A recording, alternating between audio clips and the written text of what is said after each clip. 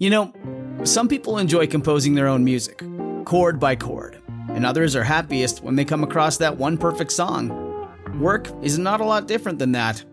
Whether you prefer building your own workflow or using a pre-made template, with Monday.com, you and the team can work in a way that's comfortable for everyone.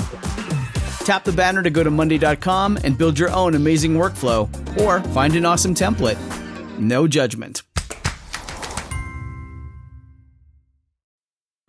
This episode is brought to you by Snapple. Want to know another Snapple fact? The first hot air balloon passengers were a sheep, a duck, and a rooster.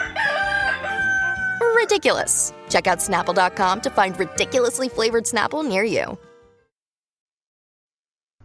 And now, stay tuned for the program that is rated tops in popularity for a longer period of time than any other West Coast program in radio history. The Signal Oil program, The Whistler.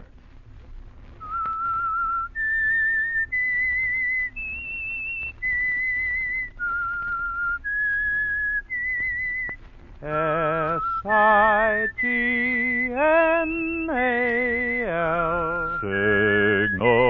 Signal gasoline. Signal, the famous Go Farther gasoline, invites you to sit back and enjoy another strange story by The Whistler. For extra driving pleasure, the signal to look for is the yellow and black circle sign that identifies Signal service stations from Canada to Mexico.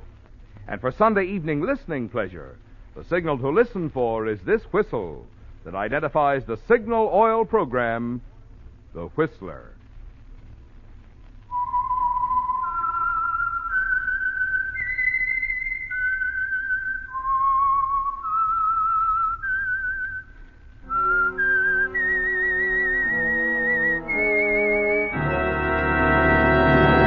I am the Whistler, and I know many things, for I walk by night.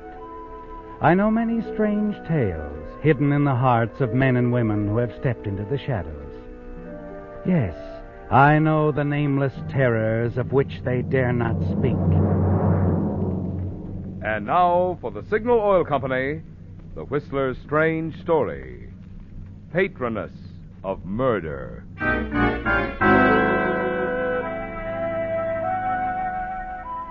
Paul Wilson moved about his studio, adding the final touches of preparation for two expected guests, two very important guests. One of them, Miles Hubbard, the aging sculptor turned critic, could hold the key to the success of Paul's career. His nod of approval could mean a future of security and position. Without it, the world might never know the talents of Paul Wilson, sculptor. And Paul was certain that his second guest, Don Alden, had arranged this meeting for the sole purpose of getting an expert's appraisal of his work. But it was no gesture of friendship. Paul's meetings with Don had never been friendly. This one would be no exception. Paul was certain of that. Their cold exchange of glances when Paul met them at the door proved that. The forced pleasantries over with, Paul showed them to the studio. And this, gentleman, is my workshop. Mm-hmm. Fine studio, Wilson. Plenty of room. Good lighting. Everything a room can offer the artist is here. The rest is up to the man himself, eh, Wilson? Oh, that's quite right, Mr. Hubbard. The rest is up to the man himself. I hate to take too much of Mr. Hubbard's time, Wilson. Can we see your work? Whenever Mr. Hubbard's ready, I'll be glad to show him. When one grows old, Wilson, one learns the great wisdom of economy. Economy of time, economy of words, economy of emotion. Oh, yes, it's a great lesson to learn. I tell you this because when I look at your work, I shall have an instant evaluation. Either it will be good or bad, and I shall tell you immediately. It's an honor to have you here, sir. I'm anxious for your opinion. Yes, well then, may we see some examples of your sculpture? Now, please. Right now. There you are, gentlemen. My latest. Yes.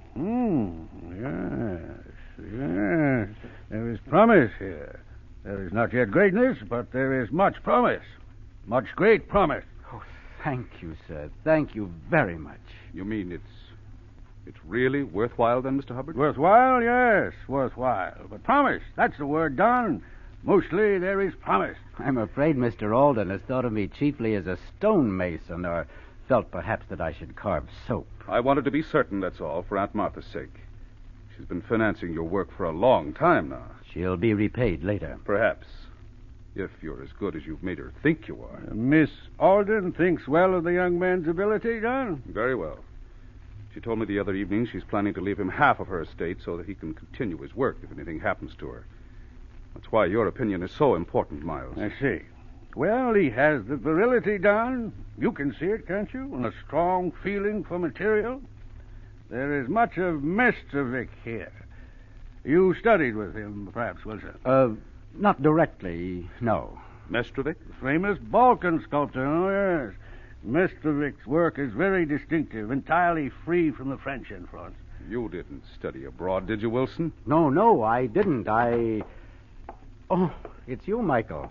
Back from your shopping so soon? Yes. Oh, I'm sorry, Paul, your guest. My houseman and helper, gentlemen, Michael Dobovich. How do you do, Michael?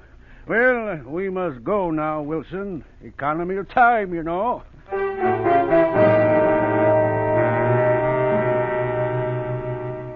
Michael's entrance was ill-timed, wasn't it, Paul?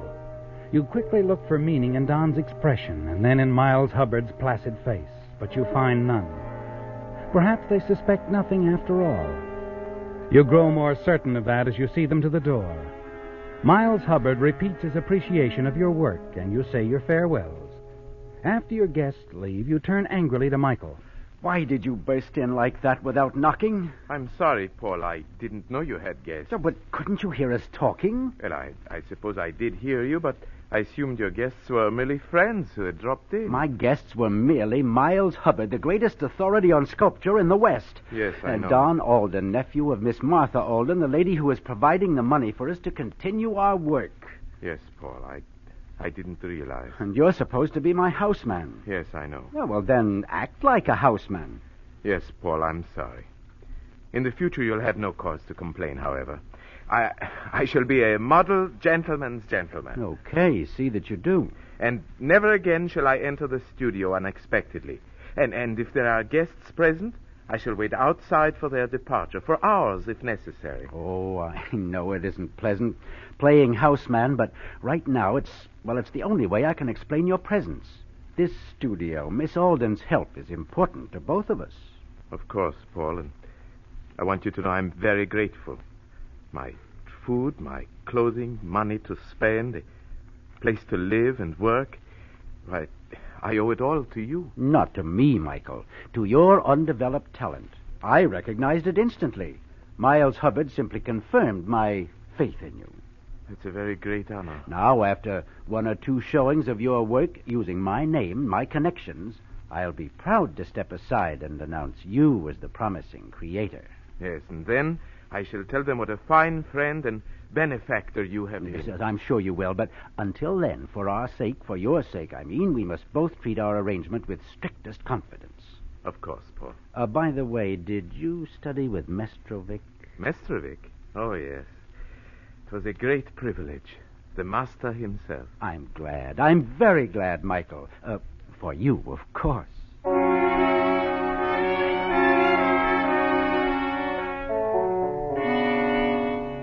That approach has always worked with Michael, hasn't it, Paul? You've traded on his hunger, his fears, his insecurity in a new land. You won't mind exploiting his promising talent as your own, even though you've convinced him that his obscurity is only for a little while. Yes, things are moving along nicely, aren't they? And your situation looks brighter than ever. A few days later, Linda Wells, attractive secretary to Miss Martha Alden, your kindly, elderly sponsor, phones you. Hello? Hello, Paul. This is Linda. Linda, you should do this more often. I feel better already. Well, you'll feel still better when I tell you the reason for this call. Miss Alden's coming to the studio to see you this afternoon. 3 o'clock sharp. You'll be there, of course. Yes, of course. But what's it all about, Linda? She didn't say. All I know is Miss Alden talked on the phone with Miles Hubbard. Miles Hubbard? Mm-hmm. And she seemed very pleased afterwards. You're sure? Quite sure. A few minutes later, she ordered her car and asked me to phone you. She'll be there at 3, Paul. Yes, I'll be here. Thanks for calling, Linda.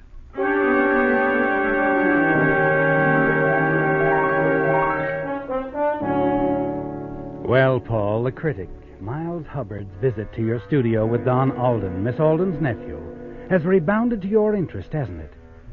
You know that Don brought him to the studio on the belief that the famous critic would brand the sculpture as worthless. Instead, he praised it. And now Miles Hubbard has told Miss Alden herself that it's good. Yes, Michael is a fine sculptor, isn't he, Paul? And a valuable houseman. You're curious as to what she'll have to say, and decide it will be just as well if Michael is elsewhere during Miss Alden's visit. So you send him off to buy supplies with instructions to take his time. With Michael out of the way, you pace the studio impatiently until Miss Alden arrives. Then you lead her through the studio, past the small entrance leading to the kitchen, enter the door to your combination den and living room, and sit spellbound as Martha Alden enthusiastically explains the reasons for her visit. But, Miss Alden, I can hardly believe you've left half of your estate to me. I've been thinking about it for a long time, Paul. I've had such faith in you. That's why I was so pleased when Don suggested that before I took definite action, Miles Hubbard look at your work. Well, I wondered about his visit. And when Mr. Hubbard verified my own opinion, I decided to go ahead immediately. That's why I signed the documents this afternoon. But your nephew, Don, if he didn't even like the idea... I haven't told him or anyone that I've actually drawn a new will. And I don't intend to, for the present at least.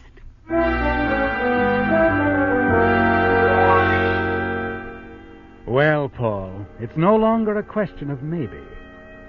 Martha Alden has actually willed you half of her fortune. The necessary documents are signed and sealed. It is hard to believe, isn't it?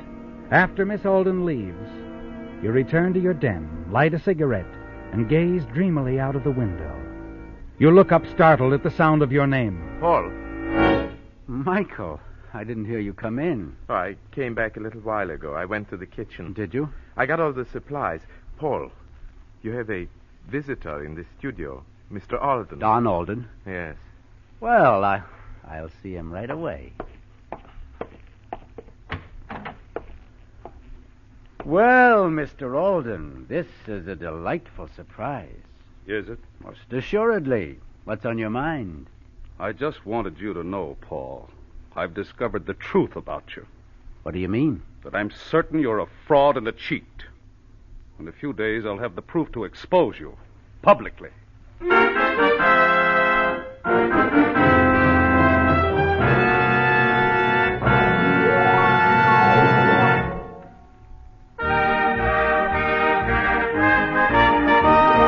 Tonight's $20 Signal gasoline book goes to Mrs. C.E. Grindell of Seattle, Washington, for this limerick. Our old car had all it could take. There wasn't a hill it would make. Then with Signal we gassed her. Now it runs so much faster, we drive with 1 foot on the brake. Signal, signal, signal gasoline. Your car will go farther gasoline. Well, you may not actually have to keep 1 foot on your brake after you switch to Signal, like the driver in the limerick. But your accelerator foot will thrill to Signal's smooth surges of lively, responsive power. That's because peppy performance just naturally goes hand in hand with Signal's good mileage. So whether you're looking for economy or for sheer driving pleasure, look no farther. Just drive into a Signal station and fill up with Signal, the famous Go Farther gasoline.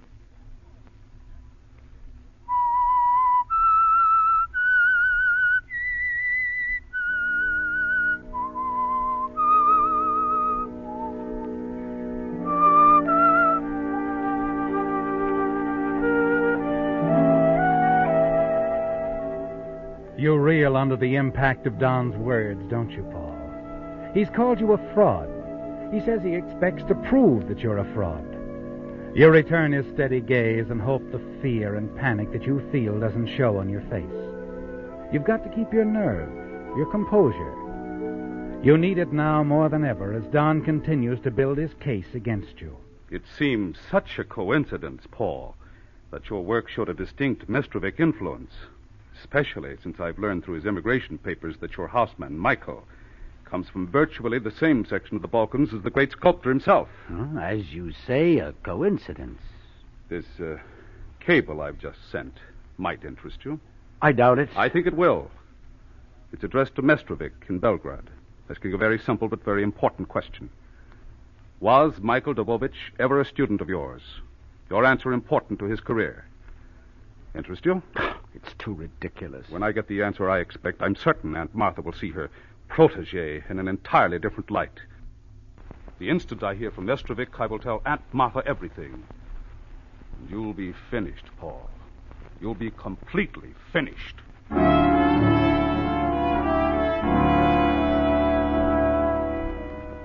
Don's been quite thorough, hasn't he, Paul? He's always hated you. You've known that. But you didn't know the lengths he'd go to ruin you with Miss Alden. You must stop Don. Somehow you're certain of that. But how? Hours later, you're still wondering and thinking. It's a sleepless night for you, isn't it? What are you going to do? Leave? Disappear before Mestrovic's answer can come? By morning, you know that if you leave, all your dreams of money, the inheritance, leaves with you. Your mind is tired from thinking and indecision. You have no answer, have you, Paul?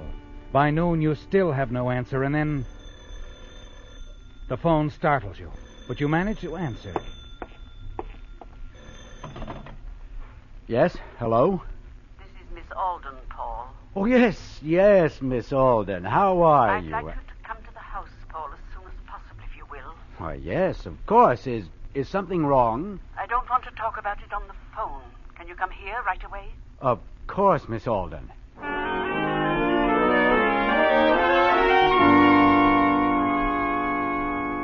You're breathless when you arrive. Miss Alden takes you to her upstairs sitting room, where she asks a question of her own. Paul, who is Michael Dobovich? So Don has told you. You can't believe him. It isn't true. I've done the work, Miss Alden. I've done it all. Michael is just what he seems to be. He's a student. Where is Don? I've tried to locate Don. I don't know where he is right now. But he has told me nothing, Paul. Yes, but then how... This cablegram addressed to Don. I opened it. He's never received a cablegram before. I thought it might be important. It seems to be very important. You don't understand, Miss Alden. You must let me... I didn't understand any of it at first, Paul. I'm just beginning to realize. And it isn't easy to admit I've been a fool. But I have, haven't I? Please, Miss Alden, you must believe me. Paul, how can I? Your own first words when you came in told me the story. It had never even occurred to me that you were using Michael for... What are you going to do, Miss Alden? You haven't left me any choice, Paul. I'll change my will, of course, but... Change your will? Of course. Surely you don't expect me to... You're not going to change that will, Miss Alden. Paul, what are you going to do? You're not going to get a chance to change that will, Miss Alden. Martha Alden's will can't be changed now, can it, Paul? It's beyond the reach of any change. Yes. She met her death when you pushed her down the stairs. And her position will make her death appear to be an accident. You descend the stairs slowly. That's when you see the cablegram crumpled at her side. The cablegram from the great Mestrovic to Don Alden, stating that Michael Dobovich, your houseman, had been one of his prize students. Quickly you snatch it, and the bright flame of the library fireplace destroys it into meaningless ashes. You must continue to act quickly, Paul. You must get out of the house, and you must not be seen. You turn to go, and you hear voices. Someone is coming. This won't take long, Michael. Don't worry about it. But I don't understand. Why did you bring me here, Mr. Alden? I just want to ask you some questions, Michael, and I want Aunt Martha to hear your answers. Don with Michael. You whirl around. It's too late to reach the door without being seen. Quickly, you open the basement door, step inside, and hurry down into the musty darkness. You feel your way cautiously across the basement to the back door. You find it locked. You stop and listen to their footsteps overhead. Then you hear them move into the library. It's only a matter of minutes until they discover the body of Miss Martha Alden. Softly, you move up the stairs again. Open the door. You can hear them, but you don't dare run for the front door, do you, Paul? Perhaps we should not disturb Miss Alden. I don't want to answer any questions. The answers won't hurt you, Michael. I'm sure of that. Now, you just sit here. Aunt Martha and I'll be down in a minute. Please, Mr. Alden, I don't like this. I have nothing to say, and Paul... Don't worry about Paul. Michael. Quick, it's Aunt Martha. Oh, is she... She's dead. Oh, no. No, I'm Stay here, Michael. No! I've got to phone the doctor. Michael!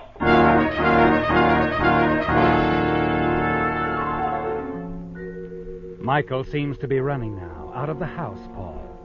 And as Don hurries in the other direction to phone, the side door is free for your escape. You dash out into the winter darkness. Michael will be going home, and you must be there first, Paul. You race down the dimly lit street, hail a taxi at the next boulevard. Nothing matters now, Paul, so much as beating Michael home. And you do it. You're stretched out reading when he enters and pours out the tragic story of finding Miss Alden's body. You stand up well under the shock, but Michael's overcome. Poor Miss Alden. It was so terrible, Paul.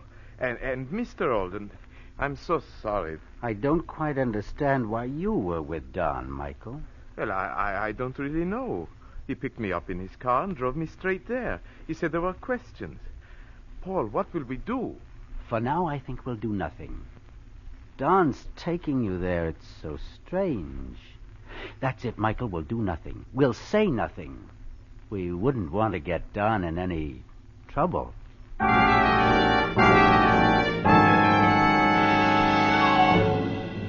You're still certain Miss Alden's death will be called an accident. But if it isn't, if it's called murder, you're sure that you can put the blame on Don. You'd enjoy that, wouldn't you, Paul? His taking Michael to the house will make it seem that Don Alden was badly in need of a witness to discover the body with him. That's quite a coincidence, isn't it? And there was a strong motive for Don, too. He could have killed his aunt to prevent her from changing her will to leave you half of her fortune, a substantial half that would have belonged to him. And best of all, no one knows that Miss Alden had told you she'd already changed her will. It's perfect for you, isn't it, Paul? It will seem that you had no motive whatever, that it was to your interest for Miss Alden to live. You turn on the radio to await developments an hour later. Police have announced that the death of wealthy Miss Martha Alden, previously tabbed accidental, is now believed to be murder. Details are fragmentary, but the position of the body and identifying marks on the staircase have prompted police to begin questioning all concerned.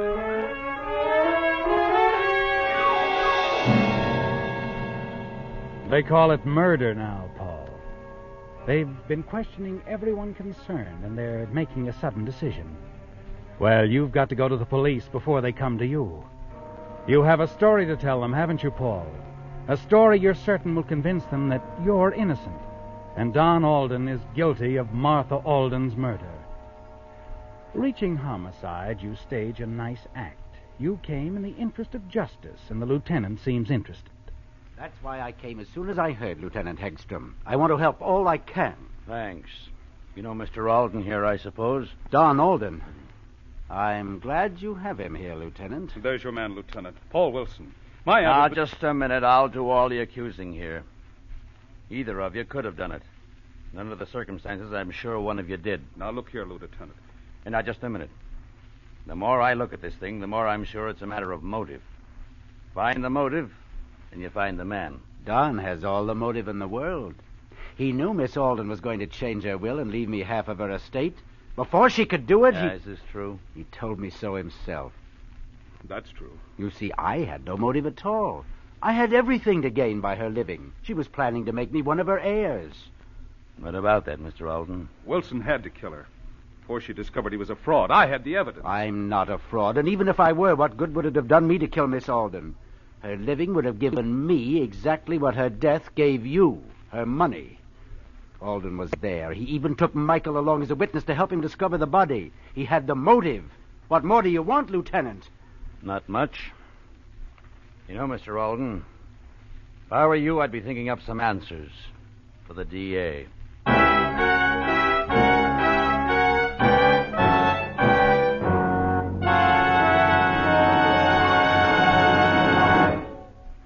While watching some Christmas shoppers the other day, I couldn't help feeling it's too bad folks aren't as careful in selecting their motor oil as they are in selecting Christmas gifts. If they were, a lot more drivers would switch to Signal Premium Compounded Motor Oil, the improved type oil that does so much more than just lubricate. You see, because Signal Premium combines scientific compounds with 100% pure paraffin base, it does things for your motor which the finest oil alone cannot do. One of these compounds, for instance, specifically prevents destructive corrosion inside your motor.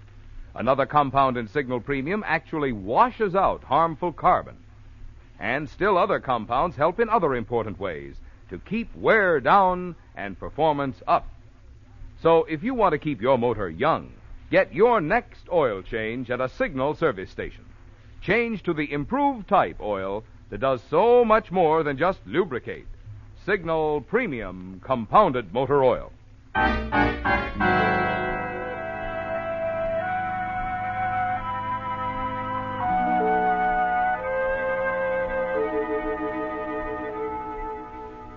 You're in the clear now, Paul. You're certain Lieutenant Hegstrom is convinced of Don's guilt. Find the motive, and you find the man. That's what he said, Paul. You're pleased, aren't you? And you know the story by heart that will convict Don as you tell it to the police stenographer for the permanent record. You've just finished and started to go when... Just one more detail, Wilson. Come back a moment, will you? Of course, Lieutenant. Glad to. Why, Michael. Yes, Paul. Paul, I've been so worried about you. Michael seems to be a very loyal servant, Wilson. Oh, yes. Yes, he is. You needn't have worried, Michael. I'm just fine. Oh, but he has worried, Wilson. He's worried a great deal. He even thought we might be holding you for the murder. And he came here with something he says proves you couldn't have done it. Well, that's very nice, I'm sure, but... Go on, Michael.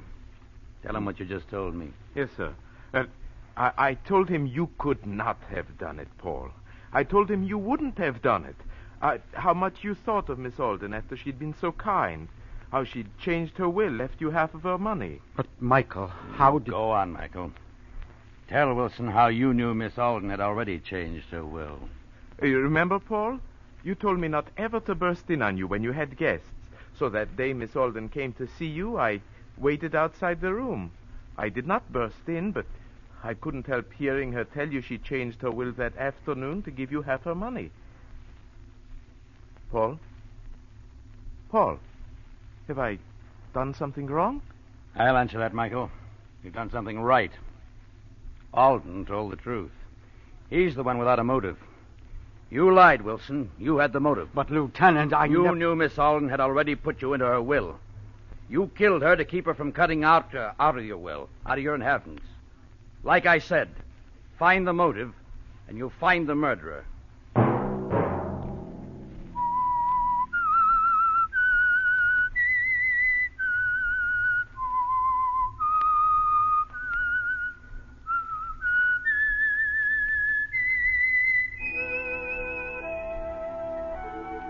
Let that whistle be your signal for the Signal Oil program, The Whistler, each Sunday night at this same time.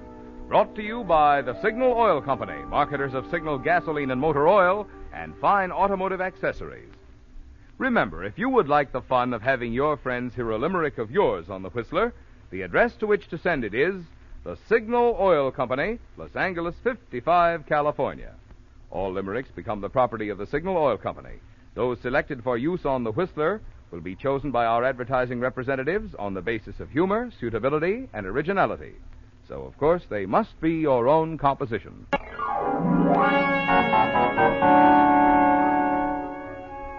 Featured in tonight's story were John Hoyt, Tall Avery, Gloria Gordon, and Paul Frees. The Whistler was produced and directed by George W. Allen, with story by David Ross, music by Wilbur Hatch, and was transmitted to our troops overseas by the Armed Forces Radio Service. The Whistler is entirely fictional, and all characters portrayed on The Whistler are also fictional. Any similarity of names or resemblance to persons living or dead is purely coincidental. Remember at this same time next Sunday, another strange tale by The Whistler.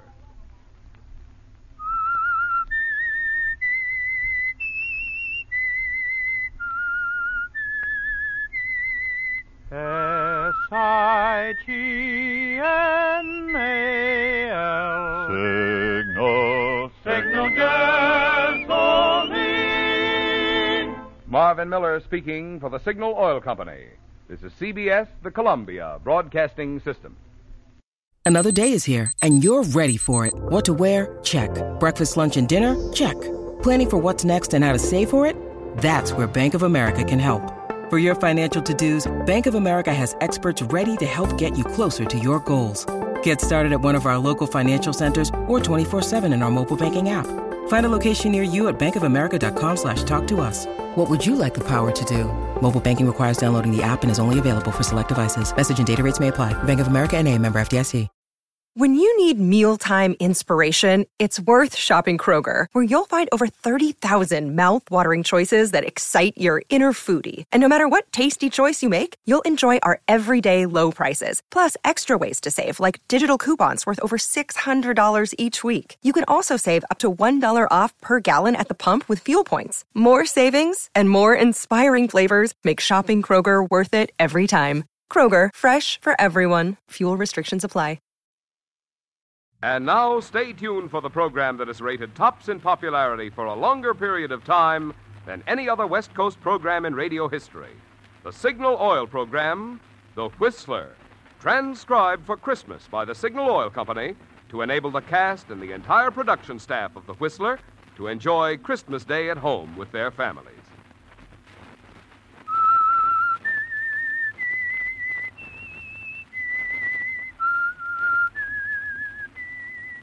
S-I-G-N-A-L. Signal, signal gasoline. Signal, the famous Go Farther gasoline, invites you to sit back and enjoy another strange story by The Whistler. For extra driving pleasure, the signal to look for is the yellow and black circle sign that identifies signal service stations from Canada to Mexico. And for Sunday evening listening pleasure, the signal to listen for is this whistle that identifies the Signal Oil program, The Whistler.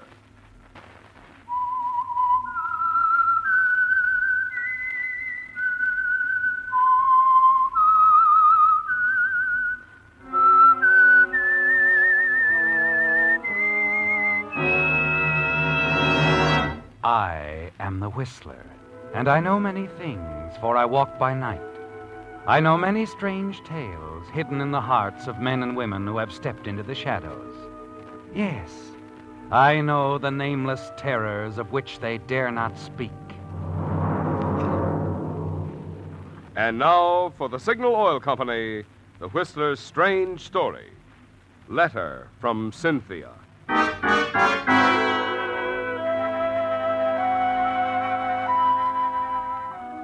To the holiday staff on duty at the small hospital on the outskirts of a small town on the coast of Southern California, Christmas night was much like any other night.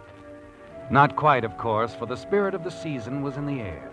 A tree austerely but beautifully decorated in a motif of silver and white stood majestically alone in the center of the reception lobby. The attractive receptionist at the desk, who doubled on the switchboard at night, glanced eagerly at a dozen festively wrapped packages and presents left for her earlier in the day by various members of the staff. From the church across the street, the soft melody of a Christmas carol floated through the open window on the far side. The sound of footsteps descending the stairs on the right caused the girl to glance up as one of the newer doctors who was serving his internship strolled casually to the desk. Thought I'd come down for a little breather. Kind of slow tonight, Patty. Is that bad for Christmas night? What do you want from Santa Claus anyway, Dr. Andrews? A couple of emergency appendectomies? No, I didn't mean that. I just meant it's kind of... Oh, sure, I know. And it suits me fine. I got 2 hours sleep today and 8 hours in front of me here at this desk. Oh, that's bad, Pat. You'll never see your grandchildren if you keep that up. People were dropping in all day long. You know how it is Christmas Day. Mm. Good night, Patty. Hope you had a nice Christmas. Oh, I did, Dr. Peters. Thanks for the nice presents. You're welcome. Good night, Doc. Good night, Neil. Yep, Patty, it's like I said. A gal like you needs 8 hours sleep a day. Did you get 8 hours sleep today, Doctor? 10. You would. You know, you're an odd man, Dr. Andrews. Odd? Well, how do you mean? I mean, I don't know. You act like there's something bothering you. Like there's something on your mind all the time. Oh, maybe there is. Well, everybody has things on their mind. You could still go out and dance, have fun, like the other doctors do. The single ones, I mean. Too busy. I'm still an intern, you know. Make it sound like a sentence. Yes? Outside line? Yes, sir. Oh, here, Doctor, I almost forgot. Maybe this pretty pink envelope will change your viewpoint. A letter. When did this come? I don't know. I just came on duty 10 minutes ago. Why don't you open it? What? Dr. Andrews, your hands are trembling. I believe your viewpoint's changed already.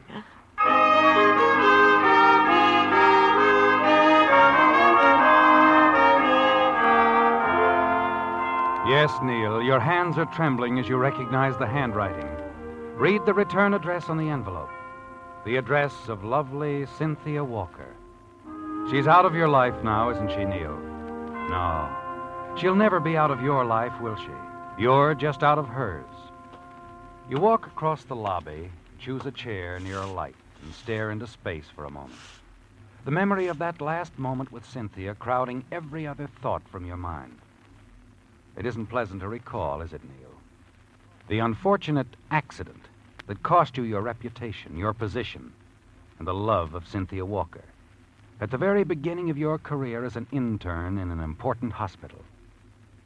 You remember Cynthia's thoughtless, angry words that followed. Yes, looking back to that day more than a year ago, it's hard to believe now that a few hours could have made so much difference in your future.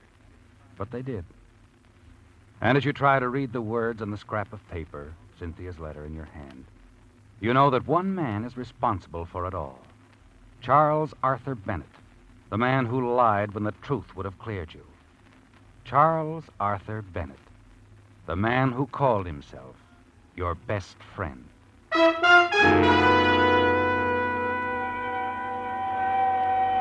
The sound of an ambulance wheeling into the receiving room below shatters your train of thought. Across the room, a yellow light flashes on the switchboard. You turn quickly back to the letter. But your thoughts are blurred, and you know you won't have time to finish your letter before you get the call you're sure is coming. Yes, Doctor. Yes, Doctor? Yes. I'll make out the registration card right away. Dr. Andrews? Yes? Yes, Pat? Admitting room? No, Miss Stevens is busy. 412 has had a relapse. Oh. They're taking the emergency to the 3rd floor. Dr. Graham wants you to go to the 3rd floor drug room. What kind of accident? Car crash, traumatic and hemotractic shock. Patient very weak. Dr. Graham wants you to prepare injections of sereptamine and sacralin. Take them to the operating room, 3rd floor. Right. I was afraid we might have one of these before the day was over. You get any details? No, only it was an automobile accident. The man's unconscious. But according to the identification card in his wallet, his name is Charles Bennett, salesman. Who did you say? Bennett. Charles Arthur Bennett, Los Angeles.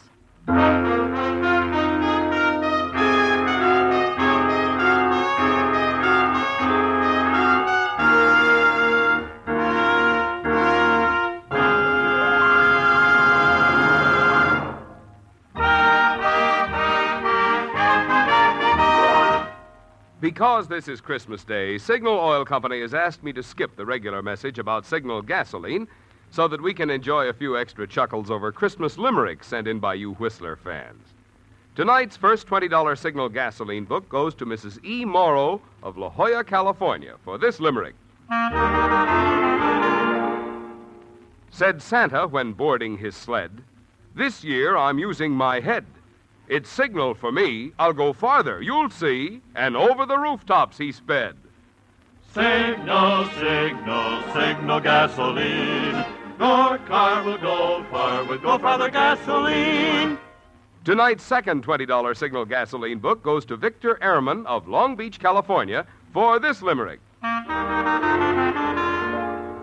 A child asked his father one day how St. Nick went so far on his sleigh. The wise father replied, he can take that long ride 'cause his reindeer drink Signal, they say. Signal, signal, signal gasoline. Your car will go far with Go Farther gasoline. Our only regret is that Signal could not have added a $20 coupon book to every Whistler fan's Christmas stocking. But we do hope that yours was filled with all the good things you wanted and more.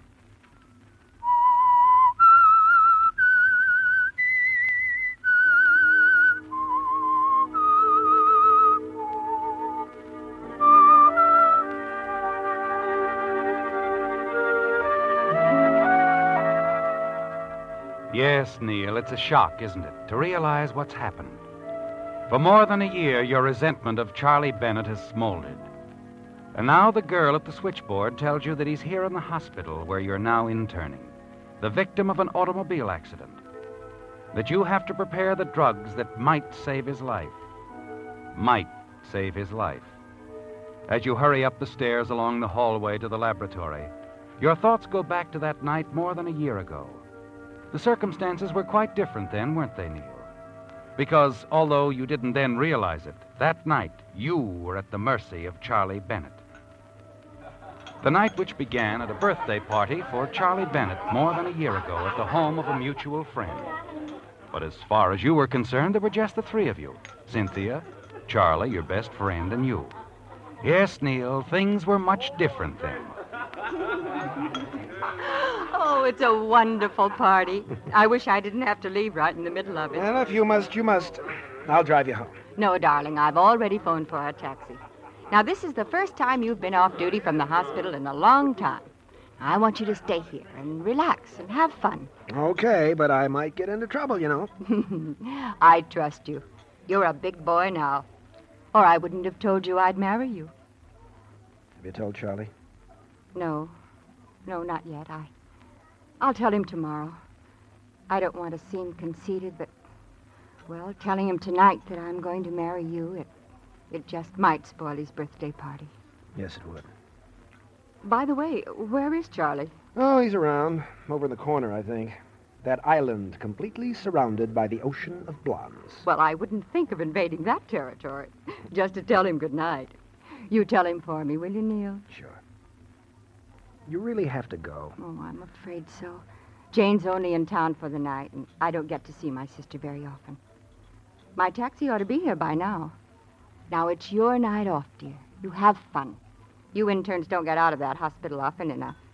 And besides, the champagne is wonderful. Anything you say, darling.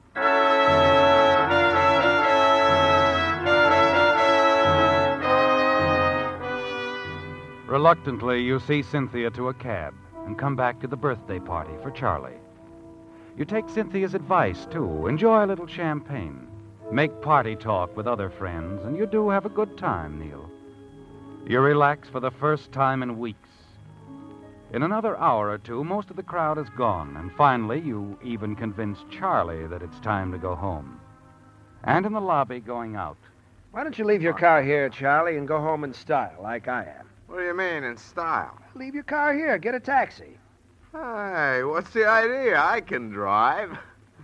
Oh, don't tell me the good doctor's in his cups from a little champagne. Oh, no, not really, but I just don't want to do any driving, that's all. Well, you don't have to do any.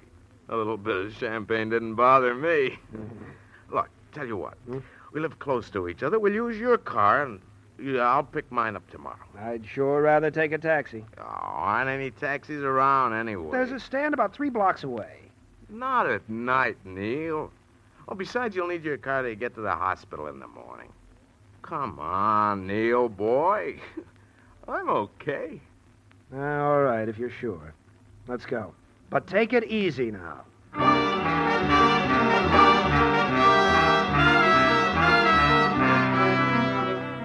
Once in the car, you make one more effort to talk Charlie out of driving, but to no avail.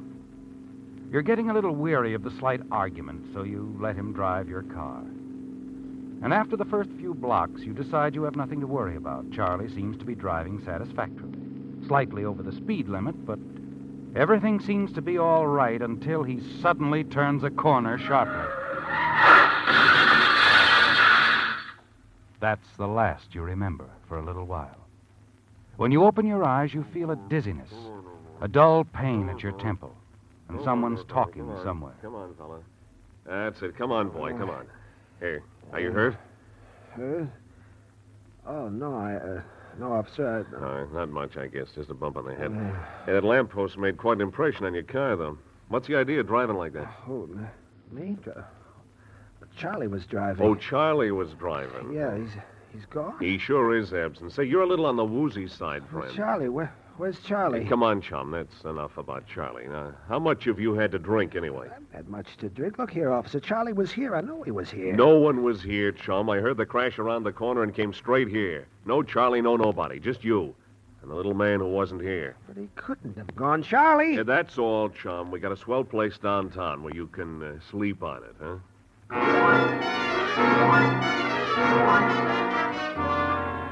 It's like a nightmare, isn't it, Neil? You're bewildered and confused by what's happened. It's all a mistake, isn't it? A horrible mistake. And Charlie will show up soon and explain everything. Then you're booked at police headquarters and spend the rest of the night pacing back and forth in jail. Finally, in the early morning, someone is there to put up your bail. Hello, Cynthia. Hello, Neil. I came as quickly as I could. Thanks. Thanks for, springing me. Come along, Neil. I'll drive you home. How did you find out I was here? The whole story is in the morning papers. And it mentions your connection with the hospital, too.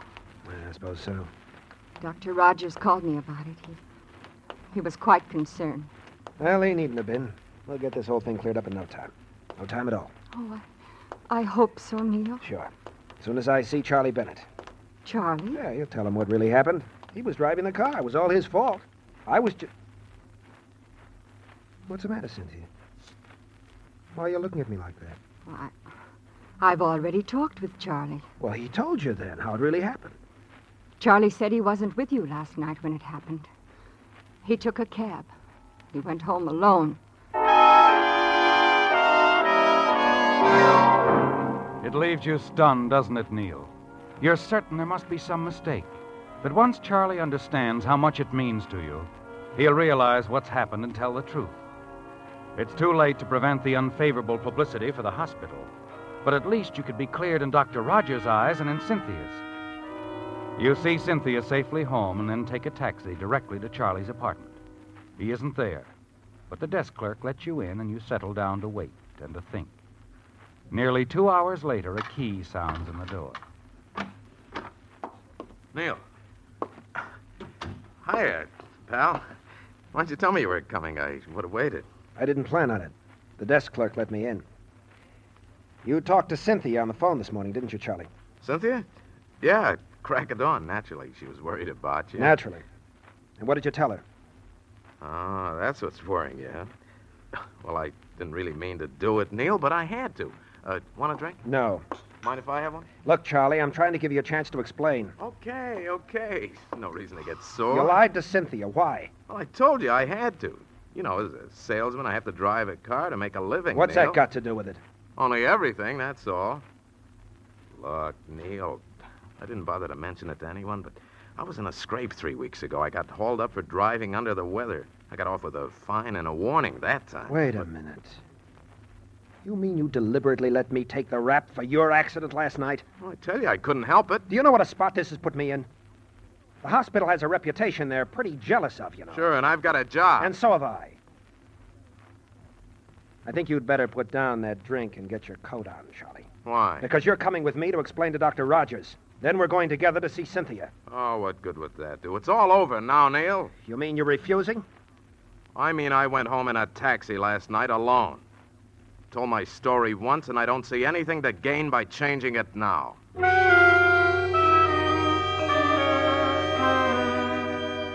Suddenly it occurs to you that Charlie has a more important reason for lying. His job is only part of it. He's always wanted to marry Cynthia, too, despite your long friendship. He believes that anything's fair in love or war. It's as simple as that. And with you out of the way, he's sure you'll have a clear field. And Cynthia, after all this, what about Cynthia, Neil? You have to be sure. Can you be sure of Cynthia now? Neil, I just can't understand it. You don't believe me, do you? But you do believe Charlie. Why would he lie about a thing like this? Because with me out of the way, he thinks he could marry you. Neil, I've known Charlie for years. He wouldn't do a thing like that. Besides, he's your best friend. Oh, yeah. He's proved that, hasn't he? Neil, aren't you forgetting that Charlie wasn't found in the wreck? That you were? You all alone? Your story is... well, it's too fantastic. The police don't believe it. And Charlie says it couldn't have been that way. And you, Cynthia? What do you say? Oh, Neil, what can I say? Do you think I want to believe this? And Dr. Rogers, the hospital, what do they say? Naturally, I resigned. I couldn't do anything else.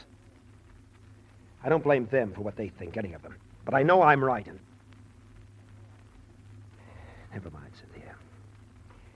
Guess there's no use in going over all that again. Neil, you're not going. Well, why not? I don't seem to be getting anywhere. What's going to happen, Neil?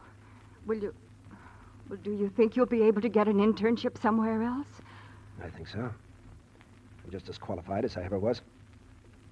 My previous record was good, and I've learned a lot.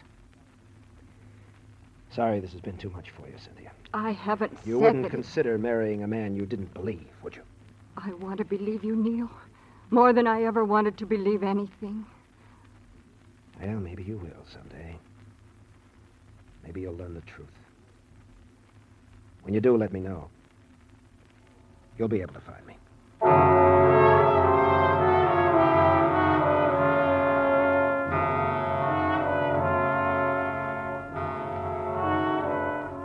Yes, it all happened more than a year ago, didn't it, Neil? You cut off all contacts with your friends in Los Angeles. You've often wondered if Cynthia ever married Charlie. And every time you've wondered, your hatred toward him has grown deeper. You've often thought of killing him, haven't you? Yes, often. And now on Christmas night, more than a year later, in a small, out-of-the-way hospital, fate places the life of Charlie Bennett squarely in your hands. The switchboard operator has told you that he's in the operating room unconscious, seriously injured in an auto accident. And you've been assigned to prepare the medication which will spell life or death for him. Just a little too much, or not quite enough. It's almost too easy, isn't it? Not the slightest suspicion will be attached to you. You smile as you enter the drug room and find another intern there. What's the emergency, Neil? Car wreck. You assisting? No, just preparing the sereptamine and saccharin shots. Well, it must have been a pretty bad accident. Yeah, I'm afraid so. You ever stop to think about the power of these drugs? Just the right amount means almost certain recovery. And too much or too little, oblivion. Do you always get this philosophical at Christmas? No, but I guess this case made me think about it more than usual. You see, I know the guy. Oh, friend? You said it. What a friend. Oh, kind of an unusual situation, isn't it? A very unusual situation.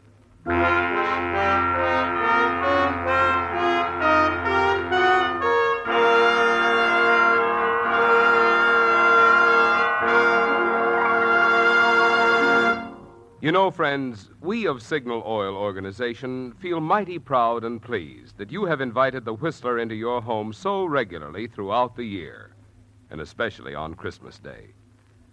For all of us of the cast, I want to express our own sincere appreciation, too. During the 7 consecutive years that the Whistler has been broadcast by Signal Oil Company, many of us have had the pleasure of celebrating Christmas with many of you a number of times. And believe me, we feel it a real honor that you consider us a part of your entertainment family. Tonight, on behalf of Signal Oil Company and the independent signal dealers who serve you in the states of California, Oregon, Washington, Idaho, Nevada, and Arizona, I want to say we hope that your Christmas has been a merry one. May your new year be filled with peace, prosperity, and the good health with which to enjoy the many blessings of living in the good old USA. Well, Neil, the die is cast, isn't it? You've donned your sterile mask and gown and prepared the injection, carried them to the operating room, where you place them on the instrument tray, without even a glance at the masked, sheet-covered patient. You note Dr. Graham's nod of dismissal and quietly leave the operating room, where Charlie Bennett's chance for life or death lies squarely in your hands. You never dreamed you'd have such an opportunity, did you, Neil? After removing your mask and gown, you return to the hallway. Wait by a window near the operating room as the melody from the church again drifts in through the window. You wonder whether you're glad or sorry at what you've done. Then you remember the disgrace Charlie Bennett brought on you, your shattered hopes, the happiness you might have had with Cynthia. And you know the answer. Even if you could, you wouldn't change the situation in the slightest. You pause under a ceiling light and decide to finish Cynthia's letter. And now, as another Christmas approaches, I realize how hasty I seemed in my judgment. Suddenly your heart beats faster as you realize she's still Miss Cynthia Walker. You can almost hear the words as the melody of her voice haunts your memory. But you were even more hasty in your action. Your sudden, abrupt leaving, not letting me know where you were. I know now how wrong I was to doubt you. But even when my doubts were deepest, I loved you. You told me once a woman loves in spite of a man's weakness, not because of his strength. Remember, Neil? Well, so it was, and is, with me and you. I haven't changed, and I can't believe that you have. Merry Christmas, Cynthia. You turn away, stare out the window. Suddenly you're horrified and ashamed that you, a doctor, bound by the sacred oath of Hippocrates, have allowed your hatred for Charlie Bennett to bring you to the point that it did. Finally, the door to the operating room opens. The still form is wheeled silently past you. You continue to stare out the window. You light a cigarette and wait for Dr. Graham to emerge from the operating room. As he opens the operating room door and enters the hallway, you walk slowly toward him. How's the patient, Doctor? Well, the patient's going to be all right. I'm glad you were around. Sereptamine's a godsend. May I have a cigarette, Andrews? Oh, sure, Doctor. Oh, thank you. I wish sereptamine had been available when I first started practice. Matter of fact, I wish I were young like you, just beginning. You'll be a great doctor one day, Andrews. Will I? I'm sure of it. You're honest. Duty comes first with you. Why, you could no more evade it than commit murder. No, I guess I couldn't. But I almost made a terrible mistake a little while ago. A mistake that could have been fatal to your patient. But you didn't. No. No, and I don't think I'll ever be tempted to make a similar mistake again. I'm sure you won't, whatever it was. No, the practice of medicine's in your heart, above everything. Yes, I guess it is. Oh, it is. I've always known that. That's why I appointed you. Thank you, Doctor. When can I speak with Mr. Bennett? Oh, any time you wish. He's lying down in my office. Bennett wasn't seriously injured, just knocked out temporarily. He was driving the car. You mean someone else was... Oh, our patient was the young lady with him. It seems they were on the way out here to the hospital to see one of our interns. She'll be okay. Doctor, who was she? Well, her name's, Walker. Cynthia Walker.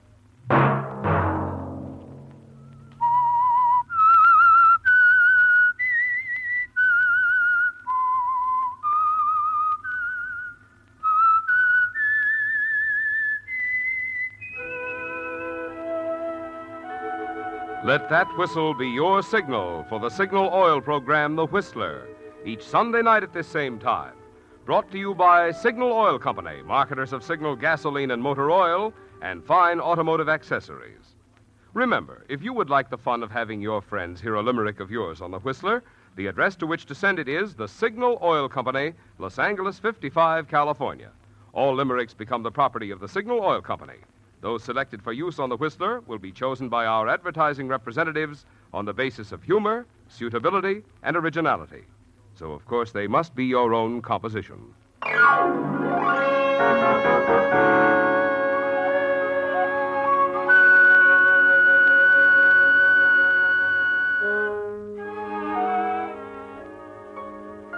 Featured in tonight's transcribed story were David Ellis, Isabel Jewell, and Paul Frees.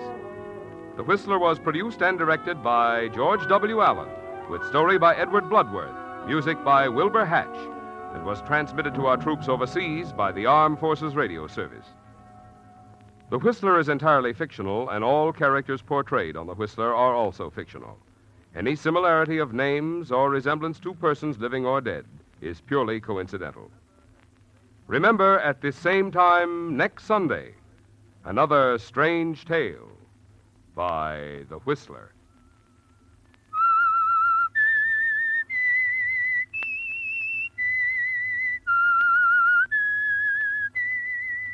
S-I-G-N-A-L Signal Gasoline. Marvin Miller speaking for the Signal Oil Company. This is CBS, the Columbia Broadcasting System. Our bodies come in different shapes and sizes, so doesn't it make sense that our weight loss plans should too? That's the beauty of Noom. They build a personal plan that factors in dietary restrictions, medical issues, and other personal needs so your plan works for you. Noom doesn't restrict or shame when you want to treat yourself. Their flexible program focuses on progress instead of perfection. You don't have to give up carbs or anything. And with their daily lessons, you can learn something new about your food choices every day. After just a few days of using the app, I learned how to recognize cues for overeating and how to choose the right foods to feel full. Stay focused on what's important to you with Noom's psychology and biology-based approach. Sign up for your trial today at Noom.com. That's Noom.com. And check out Noom's first ever cookbook, The Noom Kitchen, for 100 healthy and delicious recipes to promote better living. Available to buy now wherever books are sold.